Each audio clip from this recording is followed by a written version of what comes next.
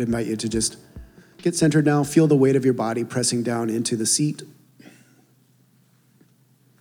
We're such brain-centered Christians, but Christianity is a whole-bodied reality. We are body, soul, mind, heart, all one integrated, complex being. And so feel the weight of your body now, your soul embodied, your brain, your mind, just settling in for a moment with God, to be near him, to hear from him, to know him, and to love him. As you feel the weight of your body, Newtonian physics says that's gravity, and it is. St. Paul would say, by the word of his power, you are being held to the earth. By the word of Christ's power, you are being held together. And by that same power, we have been delivered from evil. This day, Father, may there be a soberness in your people, and may you anoint these saints as mighty soldiers, warriors, victors, and champions. They are the front line between heaven and earth, in workplace, in classroom, around family dinner table. These are the thin spaces. And here Satan flees as the people of God stand and resist. Empower these people. Empower our bodies and our souls. Give us courage this day and restore unto us a gift of faith, joy, courage, wisdom. The war is over, but the war rages on. And so may we stand fast for your glory. In Jesus' name, amen. It was one of those classic, ubiquitous, sunny afternoons in San Diego, and I was making my way through Mission Valley Mall, those outdoor breezeways. There was literally nobody in the mall that day. It had to have been like a Tuesday afternoon, like 2:00 in the afternoon or whatever. And I'm just lollygagging around, taking my time, lazily walking in front of the shops. And I noticed up in front of me, probably like 100 yards or so, a woman approaching me. And I could tell that she was staring pretty intently at me. And so in my mind, I thought to myself, oh, she's probably knows me from somewhere as a public communicator and wants to say hi. So as I approached her, I began to prepare my cordial greeting and, the catching up that you do in those sorts of scenarios. But the closer she got to me, the more strange the experience became. Her body kept contorting at this awkward angle. Nothing too gratuitous or out of place, but just enough where, when you're watching somebody's body language, you're taken aback by strange, awkward, erratic movement. And the closer she got, she was staring even more intensely at me. And I immediately realized I don't recognize this woman, and her body was contorting and moving and tweaking out just a little bit. And it was kind of making me very uncomfortable. And so I sped up my pace a little bit, just really focusing on the shops, just trying to get around this strange moment in front of me. And as I passed her, I thought I was in the clear. And then all of a sudden, out of nowhere, I hear her say, please stop, please. Hey, you, please stop. And she was panicked.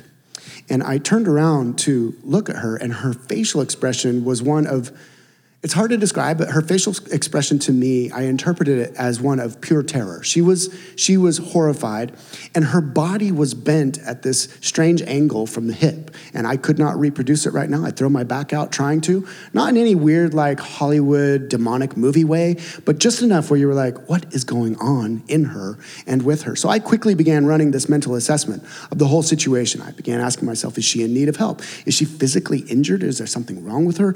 Is somebody after her? Is she being chased? Is there a mental illness at play here that I need to discern? Why am I being involved in this? I'm, of course, asking myself, and why am I the one that's the source of her fear, apparently? Now, as I'm running through this quick mental triage of the situation, this woman looked up at this awkward, contorted body angle, and she looked at the eave of the roof there at the breezeway in Mission Valley Mall.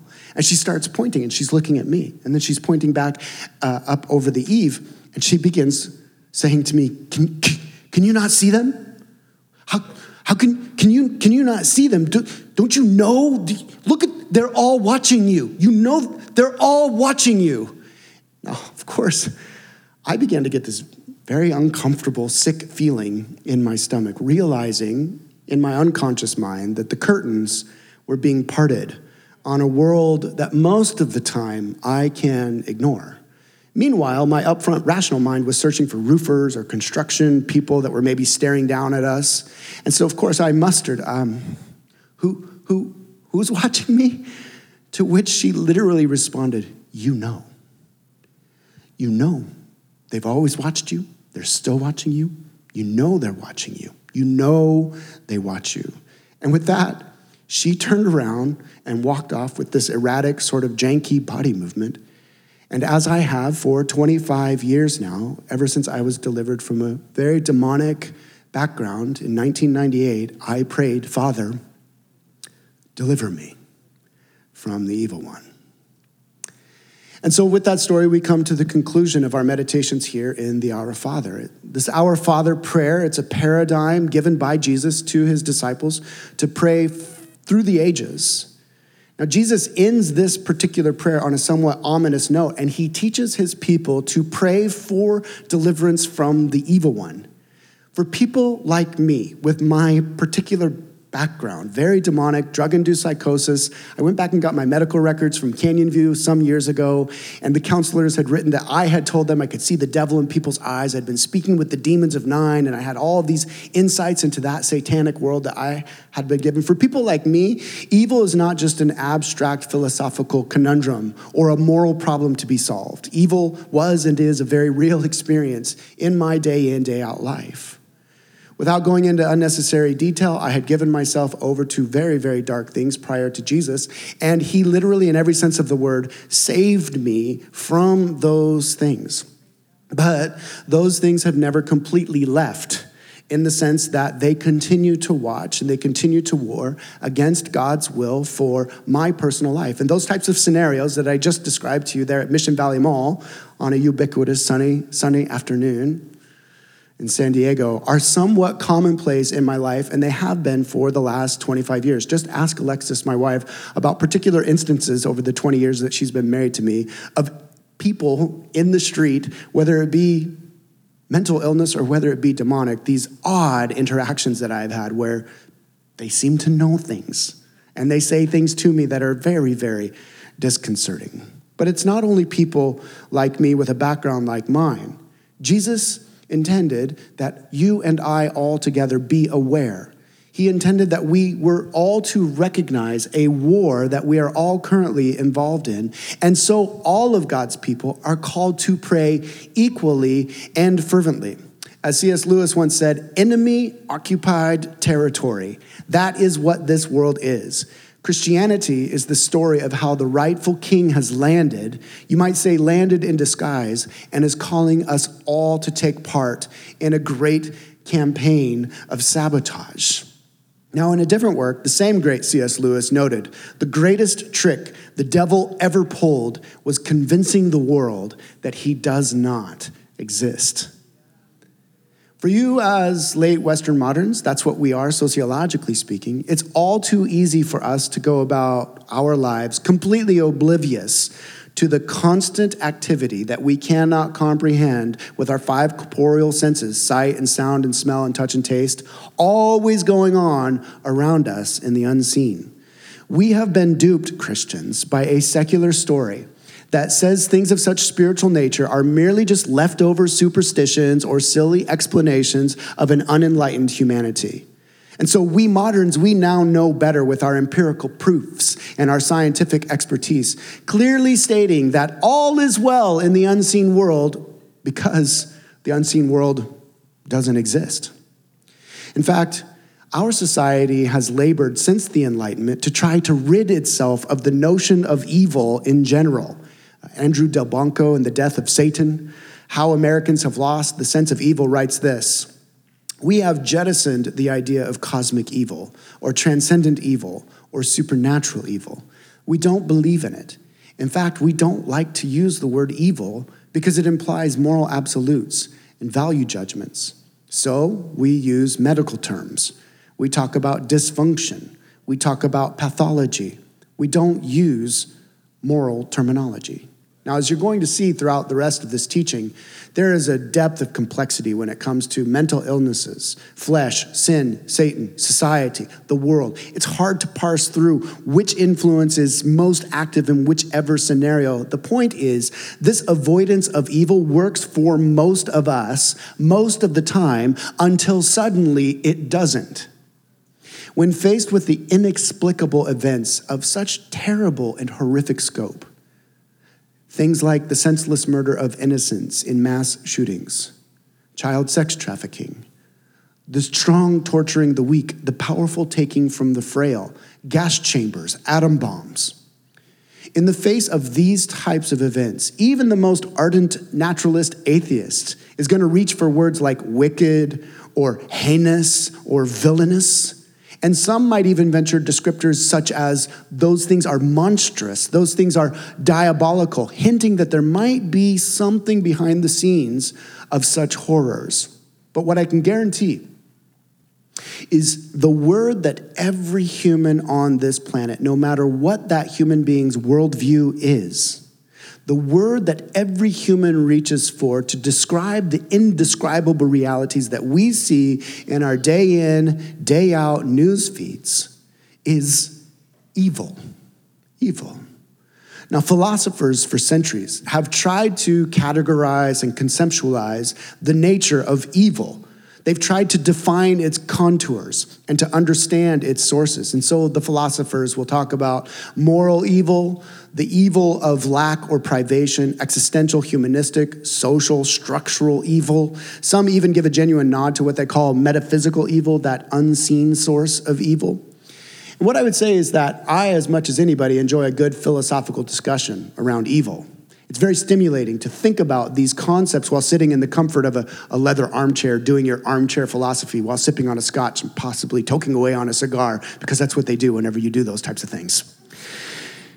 It's very easy to do that when you're untouched by the malign forces that are swirling around us. But mere definitions and philosophical eloquence does not deliver us from evil, which is where we must heed Jesus' instructions on prayer. Jesus Christ's worldview integrated this comprehensive understanding of evil that included not only definitions of evil and highlighted where sources of evil come from, but gave us the means of deliverance from evil. Now, let's get into the text itself, okay? Matthew's Greek translation here of this particular prayer, Matthew's Greek translation, it is very, very ambiguous in the original language. It could be translated in three separate ways. Deliver us from evil, deliver us from the evil one, deliver us from the evil one. Underlined, ominous tone, echoing voice behind that. Deliver us from evil, that first one is the general chaos. Deliver us from the calamity and the harm done by events and social structures and natural disasters and aberrant beliefs and behaviors. Deliver us from the evil one, small case, meaning an actual human perpetrator of human against human harm. Deliver us from those scenarios, from those evil instances, those evil people, so to speak. And then deliver us from, underlined, capitalized, the evil one, this malevolent spiritual being, along with its minions, whose character starts in Genesis 3, and the arc carries all the way through to his fiery lake demise in Revelation chapter 20. All three of these are possible translations here in Matthew's account of Jesus' prayer. And the ambiguity of the Greek text actually reflects the Bible's comprehensive, complex understanding of this evil that we all need deliverance from. It is a complicated force. And so we as human beings, we experience the natural world around us as evil, with its mindless earthquakes, its tornadoes, its viruses, its venomous snakes on land, and its sharks of the sea, of which I'm very afraid of for some reason when I'm out surfing, and natural disasters. We also experience evil through our society, what Jesus and the authors of the New Testament called the world. Much more on that this spring. Turn from or look away from the world, look to the kingdom of God. These societies, our society, the world, it expresses evil through oppressive systems, through wars, through racism, through sexism, classism, economic and political structures that press down rather than lift up, and a general disregard for the well-being of its inhabitants. And then individual humans perpetrate countless acts of harm. You and I are also included in that list. Now, that's just the way that Christianity works. The finger is always pointed at us. We have each done evil in and of ourselves. And then behind all of this is this metaphysical chaos monster of Genesis chapter 3. It goes by many titles throughout the biblical narrative. The enemy, the accuser, the Hasatan, the Satan. It's actually a title. It's not actually a name. The Satan always twisting, always turning God's good world into this mangled mess that we exist in today. Now, one thing, and this is a bit of a philosophical point for you cigar-smoking, scotch-sipping philosophers, it's helpful to remember from a biblical perspective that evil is not an equal of good in the biblical worldview. Let me just say that again. This is so important for all of you to grasp. In the biblical worldview, when Jesus talked about evil, it wasn't black and white, good guy, bad guy, Batman and whoever Batman's arch nemesis is, the Riddler, I don't know, whichever one it is, whichever movie you're watching. They're not equal forces. Evil is always and only a corruption of what is good. Satan is not an equal to God. And so whenever you get into Eastern philosophies and Eastern spirituality, you have yin and yang, you have the black and white, you can't have the good without the evil. That is absolutely categorically different from what biblical Christianity teaches. Jesus' worldview was that all evil is simply a corruption of what is good. It is a pollutant of what is pure, but it is never an equal force against God or against tov, good, shalom, peace, and justice. These are the Hebrew terms. Does that all make sense to you guys? Just plant that in your pockets and just stay with it for a while. It's a very important meditation for Christians to get a hold of, especially in this moment where we're going to see society repaganizing. As society becomes more and more secular, quote unquote, we're not going to see a lot more atheists. We're going to see a lot more worship stuff. And that worship stuff is going to be demonic. And that worship stuff is not on par with worshiping Yahweh. Okay? All right. On the whole, it's this complicated interweaving of chaos and society and the world and our flesh and the inertia of the patterns of our life and our wounds and our histories and our experiences and the devil. It's all of this combined that Jesus instructs us to ask for deliverance every single day from all of this. And here's something so important. We pray monotone, calmly, almost lackadaisically, without any effort, Father, deliver us from evil. And then some of us add the little caption there at the end. But we don't really give a second nod to it. This word deliverance, when you pray, deliver us from evil, it was anything but a lackadaisical, whimsical, carefree asking. It's the word rehomai. Can you guys say with me, rehomai? Rehomai, Greek scholars, all of you. Rehomai is translated deliverance here in the English version that we have in the NIV. Very, very strong Greek word in the Greek corpus. It's a violent word. It's a word that evokes this imagery of force and urgency. It's an intense word that it emphasizes being rescued from danger with the implication that the danger in question is not looming out there somewhere. It is now, it is present, it is severe, and it is acute. Let me tell you a story to illustrate rehomai. One sunny morning in Seattle, one of the rare ones, many, many years ago, the kids were little. And so I was like, let's go on a bike ride. So we all get on our bikes. And at the time, Joey was probably 6 or 7, just a wee little cute little guy. And so we get out there and we're riding our bikes, and we lived right by the Puget Sound. So everything sloped to the Puget Sound in our neighborhood. Everything was on a hill, no matter where you were. And some of those hills got pretty steep. So we're out riding along, and it's this beautiful day, and we come up close to the sound on this particular street that was like pretty steep. And all of a sudden, I was in front, Joby was behind me. I think the girls were off to the side. All of a sudden, Joby goes ripping by me like at the speed of sound, just and I'm like, man, he's like really brave. He's just going for it. And I was kind of scared because the road curved and he's just hauling. And all of a sudden he starts screaming, Dad, help me, help me. His chain had come off. And he had no brakes. So I see his little legs just going backwards, trying to stop. Pure panic. The girls scream, Dad, save him. I pedal as fast as I could. I see him dragging his little Vans. He actually dragged his Vans so hard that it rubbed the sole off of his Vans. I pedaled as hard as I could. He's screaming, deliver me. That's what he's screaming, deliver me. I grab him by his little shirt and I tossed him as hard as I could to the grass. We were right by this home that had grass. I tossed him, but in tossing him, my knee hit my wheel at like 50 miles an hour, and my wheel went like this, and I just full Superman'd right over the top. And as I was going to the asphalt, I said, Father, deliver me from evil. I tore my kneecap right to the bone. To this day, it's an ongoing story and an ongoing image of rehomai. Deliver me. Panic. Danger. My dearest ones, the lullabies of secular culture have put us into a deep sleep. When we come to this portion of prayer, we must wake up. Deliver me. Deliver us from evil. It is a cry of intensity, and it is a cry of urgency. When we pray, deliver us from evil, we are crying out to our Father to snatch us from the clutches of certain destruction. It is a very sobering moment, and it is a very sobering capstone on this paradigm of prayer. Now, of course, I recognize the gamut of personality in this room, and the gamut of experience, and the gamut of thought that goes through in a series like this, and particularly when we start talking about the devil and unseen realms. For some of us, we're like, this is so silly. Well, you're in a very dangerous place. And for some of us, you get really scared, and that's okay. You begin to get really nervous. You start looking for a demon under every single rock. You get a bad bellyache, and honestly, it was just the burrito, but you think it was the devil. Some Christian traditions have actually begun to label outbursts of anger and impatience as demonic, when no, it's just a lack of self-control. Some Christian traditions are looking to posit that depression, loneliness, porn addiction, and greed is just mere demonic possession.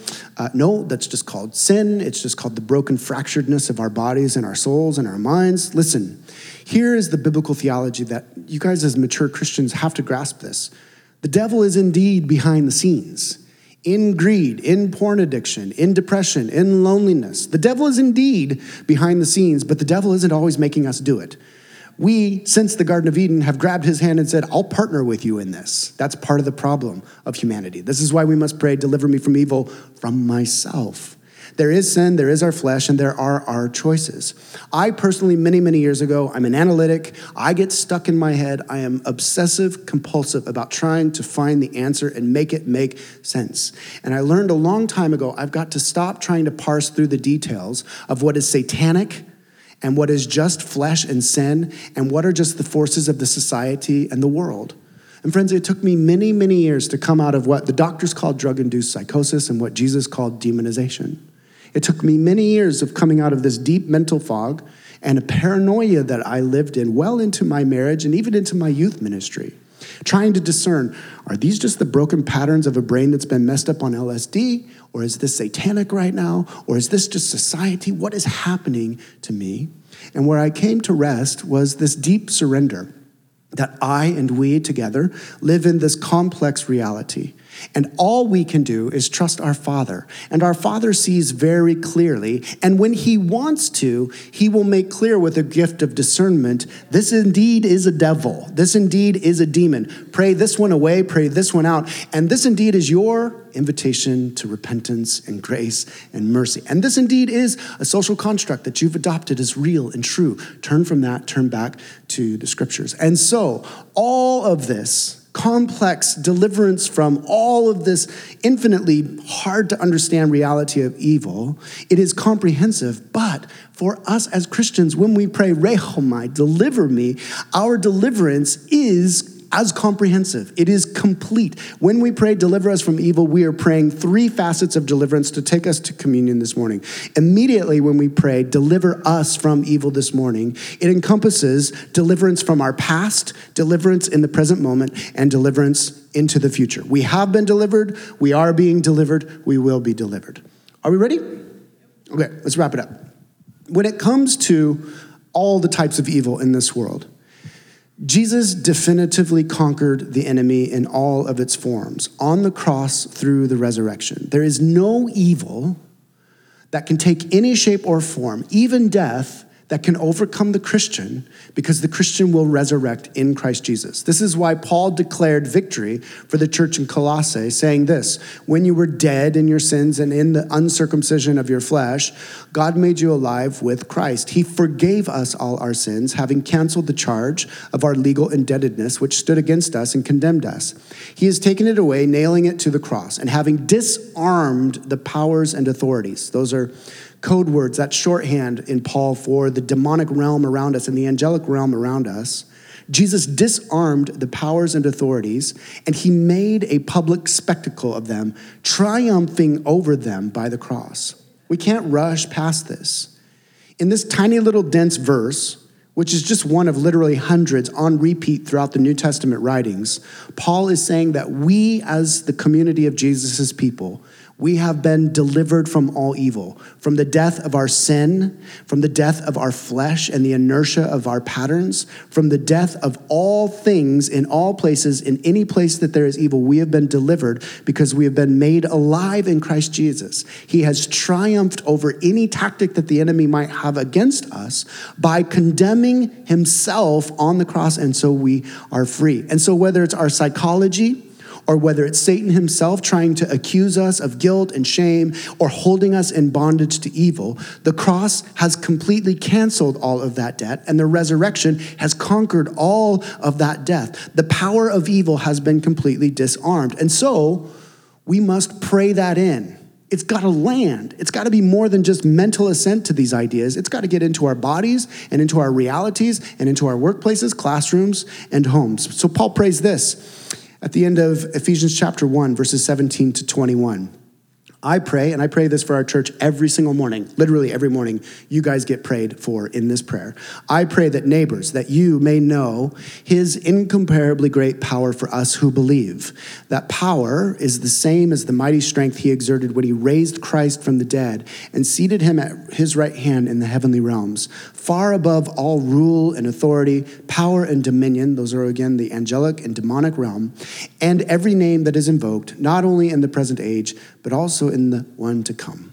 And so our passageway into deliverance is in and through prayer, praying to know the power that has been exhibited on the cross and praying to know the same power that raised Jesus from the dead being exhibited in us in our day in, day out lives. As Christians, we are endowed with the same power that lifted Christ from death and has conquered evil. That same power that delivered Jesus has also delivered us. Hence, the author of Hebrews wrote this: since the children have flesh and blood, he too shared in their humanity, so that by his death he might break the power of him who holds the power of death, that is, the devil, and free those who all their lives were held in slavery by their fear of death. And so there it is. We have this past tense deliverance from evil that all of us are walking in today. The moment we proclaim faith in Christ, which is an act of surrender to his lordship, his kingly rule in our lives, we pledge, as Zach said last week, we pledge our allegiance to Jesus, then we no longer walk in any sort of fear. The king has already conquered all evil around us and delivered us from it. So we are delivered past tense, but we must learn to continue to fight present tense. Just last night, my wife and I began rewatching Band of Brothers. What a great, man, absolutely incredible. D-Day was the greatest battle in all of World War II, but the war raged on for another, 9 months, I think, something like that. So too, there's been this definitive victory, but we have been delivered, we are being delivered, we will be delivered. God calls us to partner with him. We must once again realize the responsibility that God has placed on our shoulders to partner with him. The biblical story is one of Yahweh, God, our triune Father, Son, and Holy Spirit, partnering with humanity to deliver this world from evil. And nowhere is this reality of our call to partner with God in our personal deliverance in the present moment illustrated more than by Paul's great warfare chapter found near the end of his letter to the church in the city of Ephesus. This is maybe the most famous warfare passage, spiritual warfare passage in all of the Bible. I'm going to leave it up on the screens, or John will leave it up on the screens here for you guys. I'll read through it and make comment at each little section. Finally, be strong in the Lord and in his mighty power. Paul begins admonishing the people of God. Partner with God for present deliverance in this moment, not by your own power, not by your own strategizing, not by taking control, not by your own effort, not in your own authority, but by standing in the strength of the Lord, being strong in his power, which means that we come in weakness. We stand behind him as we would stand behind a shield. Professional exorcists, I've been learning a lot about professional exorcists from this particular podcast lately. Yeah, it's super intriguing stuff. Professional Catholic exorcists, it's a real thing. They talk a lot about how whenever they go to do exorcisms, one of their greatest temptations is to approach the demon, quote unquote, in their own authority. And then they just get wiped out. That's why novice exorcists, they bring novice exorcists have to do these long apprenticeships with professional exorcists to learn how to not lean on their own authority and get a little bit arrogant in the presence of the devil when they're doing these exorcists. So how do we do this? How do we stand in the power of the Lord? Here's what Paul says. Put on the full armor of God, for our struggle is not against flesh and blood. So we start by remembering this. Our struggle is not against the person sitting next to us, the person that hurt us. Our struggle is not against Israel or Hamas or Putin or Ukraine. Our struggle is not against whichever political party we're the most afraid of or most into. Our struggle is not against whatever ideology we think that we need to conquer or overcome or not imbibe ourselves. Our struggle is not against flesh and blood, but against the rulers, against the authorities, against the powers of this dark world, and against the spiritual forces of evil in the heavenly realms. Therefore, put on the full armor of God, so that when the day of evil comes, which is now, you may be able to stand your ground, and after you have done everything, to stand. There is a war raging around us in this physical realm that we can all see, feel, touch, smell, taste with our corporeal five senses. But this war behind the scenes is this metaphysical, angelic, host of heaven, demonic thing that is happening that we cannot possibly comprehend. And so God intends to protect his people and to send his people into the war with this armor on. We pray this armor on. We literally put it on by faith. Stand firm, Paul says. This is the beginning of how we act as warriors in the midst of this war. We stand firm. We don't cower. We don't worry that the bad burrito that gave us a bellyache is maybe a demon. We don't freak out about those kinds of things. We stand against lies. Please, stand against lies. Tell yourself the truth over and over and over. You must stand. And friends, this is a war. This is a war. Christians, we are in a war. Our relentless pursuit of comfort in the name of Jesus, we're trying to find comfort in the midst of a foxhole with bombs and guns going off all around us. This isn't the time for comfort. This is the time for war. And so you must learn to, once again, after this teaching, stand firm with the belt of truth buckled around your waist. When Satan tempted Jesus in the wilderness, Zach walked us through some of that last week. We'll get into that big time this spring. What Jesus did was he responded with God's word, with the Bible. When Satan attacked Adam and Eve in the garden, how did he do it? He did it with deception, with lies, with little subtleties. And so to partner with God in our ongoing deliverance, you'll hear this every single Sunday at Neighbors Church, we, just like Jesus, saturate our minds with God's truth and his word. Daily Bible reading, scripture meditation, and memorization. This is where the beginning of the battle happens. We stand, and in our psyche, we are saturated in scripture. We tell the stories of scripture. We see how we fit into the story of scripture. We remind ourselves to restory our souls in the midst of each other according to scripture. We don scripture as part of our battle armor. And so when the enemy attacks us, trying to condemn us or convince us that we're failures, there's no forgiveness for us, God couldn't possibly love something so ugly or dirty as us, there's no hope, just give up, secularization's taking over, Christianity is silly and trivial, prayers don't get answered. I mean, I could part the curtains on the insanity that is the circus of my mind sometimes, and all I can do is just collapse in prayer and say, your word is truth. Father, your word is truth. Your word is, and I don't talk to the devil at all. I'm just like, your word is truth. And I pray scriptures, pray scriptures, pray scriptures. And the breastplate of righteousness. We put the breastplate of righteousness in place because when we are being condemned, it is usually around shame, it is usually around fear, and instead we are to put on this righteousness. We are seen by our Father as he sees Jesus. We remember that Jesus Christ's righteous life is now the way that we are seen and accepted in the eyes of God. And so we battle through the cross where God did everything necessary to wipe clean our guilt and shame and to clothe us in his perfections as a gift of grace. And we remember that resurrection has conquered us. So whether we're taken out by a tsunami or a tornado or cancer, we win. We win. Past deliverance, but present deliverance says, I will not be afraid. I will stand against these lies. And so we walk through our days with what St. Paul called the peace that surpasses understanding. In the middle of the war, this peace that surpasses understanding, it guards our hearts. And all of this warfare, it unfolds in the context of faith as we focus on our salvation and we rest in God's promises. So he says, with your feet fitted with the readiness that comes from the gospel of peace. In addition to all this, take up the shield of faith with which you can extinguish all the flaming arrows of the evil one. Take the helmet of salvation and the sword of the Spirit, which is the word of God. We have been delivered. We are being delivered. And then finally, we will be delivered, future tense. This deliverance from evil, it is certain. It is final in the past. It's happening in the present as we partner with God, and it will be complete in the future. No matter what we face or what comes against us, be that danger or disease, natural disasters, the devil himself, or even death, you and I as apprentices in Christ will be delivered. Here's what Jesus himself said to us. I give them eternal life, and they shall never perish. No one will snatch them out of my hand. My Father who's given them to me is greater than all. No one can snatch them out of my Father's hand.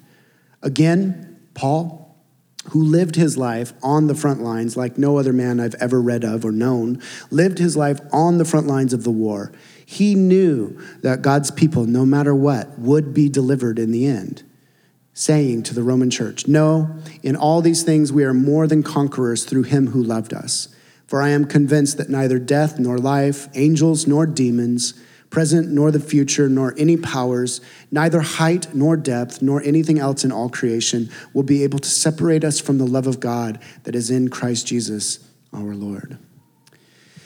As we come to communion this morning, it is God's love. It is God's love that has delivered you and I once and for all from all the evil that surrounds us. This morning, I believe the Holy Spirit wants to invite all of us as Christians. If you're not a Christian in this room, this is just real Christianity. I know it can get weird. I of all people understand how weird Christianity is. And if you have questions about what we're talking about, I would love to talk with you more about how, or grab somebody in this church, they'll talk with you more. If you're learning about Christianity, or this is just one of those curious moments where you ended up on a Sunday morning and pastor was talking about Satan and all that weird stuff, great. Maybe a seed's been planted there for you to consider and think about this metaphysical reality that we live in. If you are a Christian, I'm utterly convinced that some of us have been lulled to sleep, and the Lord today is like sort of sending a flare over the foxhole, so to speak, saying, wake up, my kiddo. I intend to partner with you. I intend to enact my war through you. I intend to take back my world through you. Your kingdom come, your will be done on earth as it is in heaven. That is a warfare prayer. It's a prayer of conquering.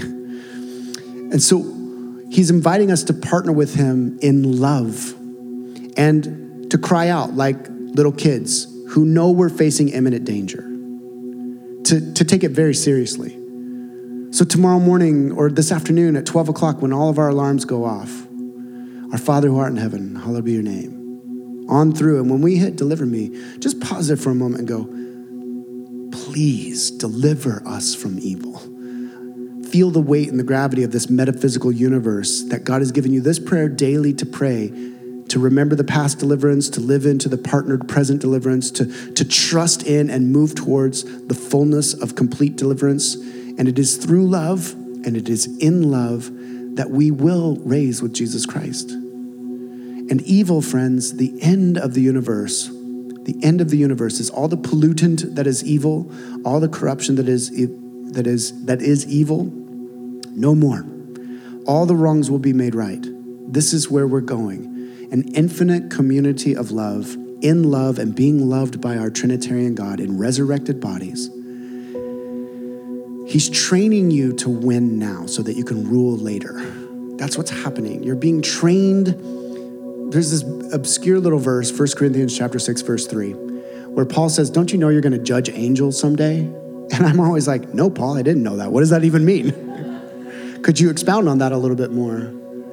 I do know at this stage in my journey, I know that we are being trained one day not only to stand and rule over the universe as Jesus would, as benevolent servants, as kind, as altruistic and philanthropic and all the things that we ache for. We'll be able to do it. We're being trained to do that now. We're also going to be trained, and we're being trained in such a way in this warfare moment to stand. And I don't know how this works. I can tell you there's probably a list of little boogers that were bugging me before I became a Christian that really, really got a hold of me. Well, I'll be like, you're out, abyss, lake of fire, you, go. But it will be done in such a way in Jesus' authority. That's what's happening to us. And so this is a metaphysical moment when we come to communion. When you all sing in the mornings, sometimes I just like to be quiet because it's like it's like you can feel the reverberations of your songs going out, and Satan just like Harry Potter, expecto patronum, wait, can you mix Harry Potter on a Christian Sunday morning sermon? Did I just mess that up, Joshua? I don't know. All right. Let's all stand, and we're going to worship. And my wife was supposed to do communion today, so I'm sorry. You're going to get me again. Father, we worship you this morning. I pray for an awakening in the church, an awakening to once again arm ourselves for war. I pray that there'd be no fear in this room, that there'd be no unnecessary looking for a demon under every rock, but Lord, that we would look for the demon where the demon is, and that we would pray for deliverance. I pray for an authority to be reinvested in the church, because she is consciously aware that when she walks into a room, when these saints of God walk into a room, they bear the authority of Jesus Christ, and they are called to cast out wickedness. They are called to pray for deliverance, for the lost, for the hurting, for the broken. For a kid like me 25 years ago, virtually demon-possessed. For the people on the streets and the CEOs in the penthouses, both equally duped by wickedness and evil. All of us broken by sin and at war with Satan. May these saints, these soldiers of God, may they bring deliverance in their prayers, and may they walk courageously and boldly. Remind us of this at the cross this morning. Let's sing here for a bit.